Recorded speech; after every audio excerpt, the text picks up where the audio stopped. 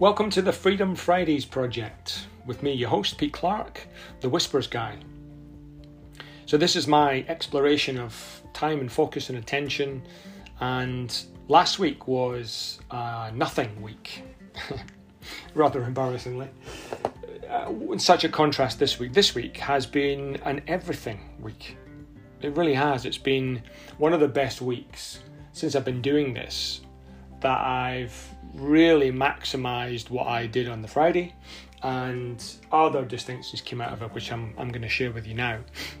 What helped was actually a conversation I had with a colleague, and she was sharing some of the things that she's been doing, and she quoted something that really struck me.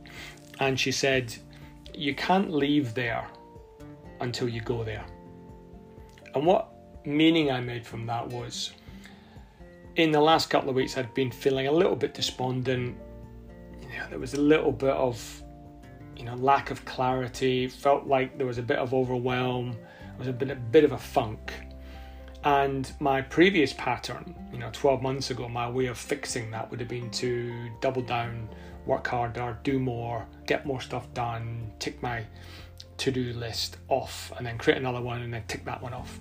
Whereas this year, 12 months on, my response has been much gentler, much softer, and being able to sit with it a bit more, sit with the discomfort, sit with the feelings I've been having without necessarily denying them or trying to shift them inside, actually sitting with them so they can be expressed.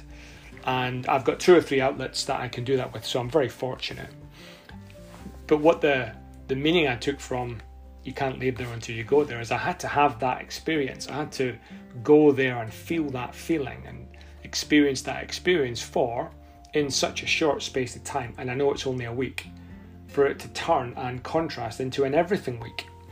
And the main reason it was an everything week was because for the first Friday, and it was a Friday as opposed to metaphorically, it was a Friday. It's the first one I've actually done something for myself.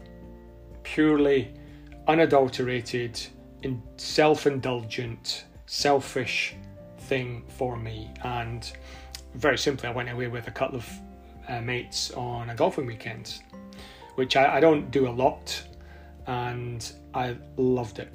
I was playful, I was energized, I loved the break from work mentality into play mentality.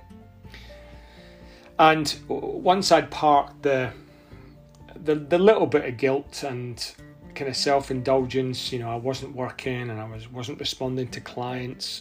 I have got a big to-do list and I wasn't getting any short of my being here. Once I'd kind of let that go, once I got into it and I immersed myself in it, I absolutely loved it.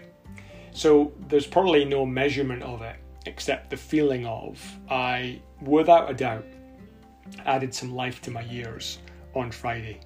And it's kind of reinforced that maybe I needed this little bit of a result or external validation. It's reinforced, not that it's about Fridays, but this concept of finding ways to show up in different ways in the best way you can in certain situations.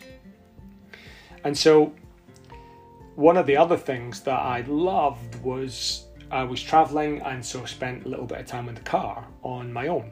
And again, a year ago I'd have probably listened to music. This time, because of the podcast that I'm recording now, I listen to other podcasts and a real variety of things.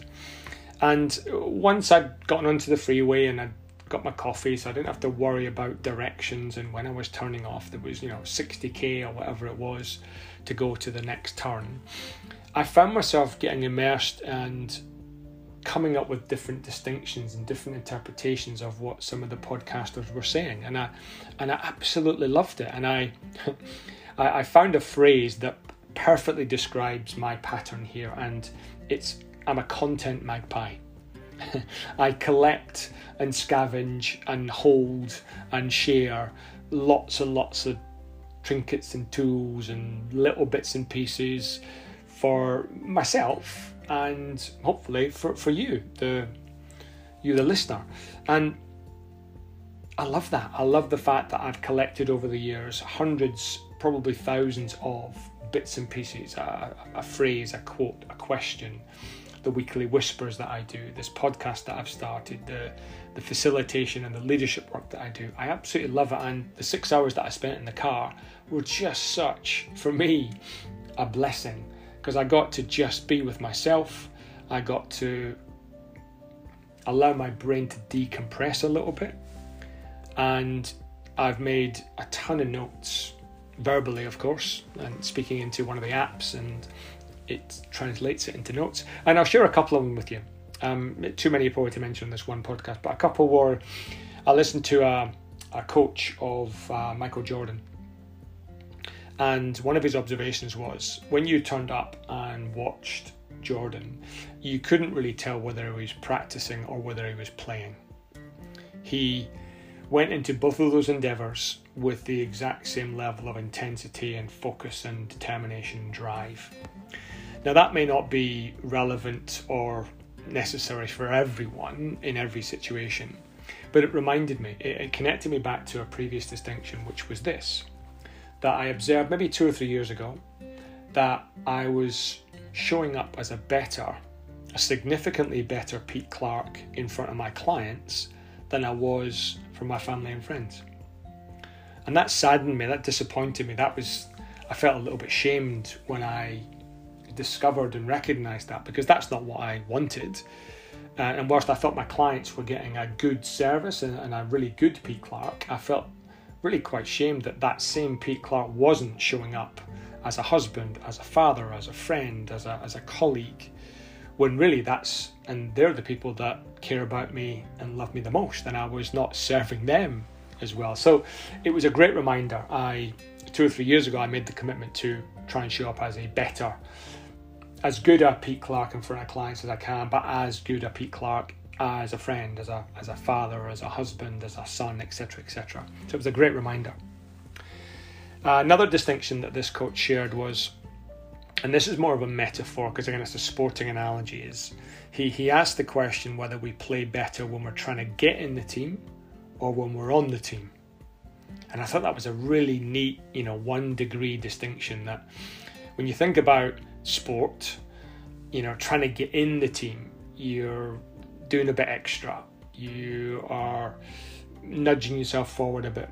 Once you're in the team, and it's the old phrase, fish can't see water, they don't see the environment of which they're surrounded. Once you're in the team and surrounded by that which you crave, that which you wanted, I wonder if we just take a foot off the gas a little bit, if we relax a little bit, and that might optimally open up a different level of performance because of acceptance and approval and camaraderie, etc., etc.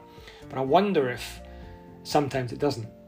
And you certainly in a sporting context, you do see that a lot, that the competition, internal competition for places in a team, actually in some ways can drive a higher, more consistent level of performance. Now, it's obviously not the be all and end all, because there's some tricky aspects to that, but that was I thought a lovely distinction. A third thing I'll share with you was I considered, because I was then listening to something about some of the unique things that are going on in the political world, and I don't want to get, and I won't get political, but the question it threw up for me was, do I have some humility about my beliefs? And I don't mean religious or political, I mean the beliefs I have about myself and the world and the lens through which I observe people. Do I have some humility about those beliefs? Enough humility that I could dial them up or dial them down? So am I able to hold them loosely enough that when new evidence or a blind spot is exposed, I can tweak them a little bit, or even turn them off for certain situations when it's entirely inappropriate to demonstrate and behave in accordance with that belief? And it really struck me as a thoughtful question to consider in all circumstances. Now, my personal belief is you don't want to be questioning everything, because you'll never settle on something. But I wonder how often I haven't even questioned and have had zero humility, almost an arrogance about what I believed. Because I've seen the evidence of some of the things I've done have helped people a lot, but they haven't helped everyone all of the time. And that may be an impossible goal, but it made me think about, I wonder if there's occasions, situations, contexts where a little bit of humility about what I believe about performance and psychology and how to get the best out of people, maybe I can soften that a little bit. So that was my week. It was a fantastic week. It was an everything week. I loved it. And I'm looking forward to the next week. Speak to you next week. Cheers.